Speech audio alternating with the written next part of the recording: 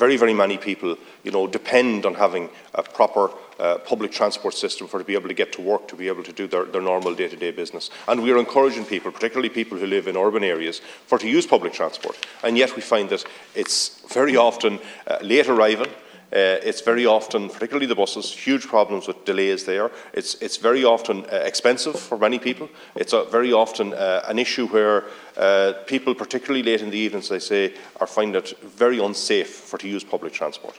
And this is something that has gone on for a considerable length of time.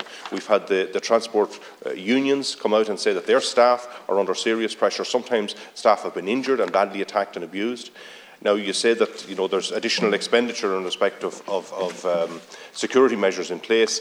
Really, the problem here is that private security firms don't have the power to deal with these incidents. But only people that have the power to deal with these incidents are members of An Garda Síochána. And while they may at times, in an ad hoc way, get on the bus, get on the public transport, the trains or the trams, they're not there permanently, and that needs to change.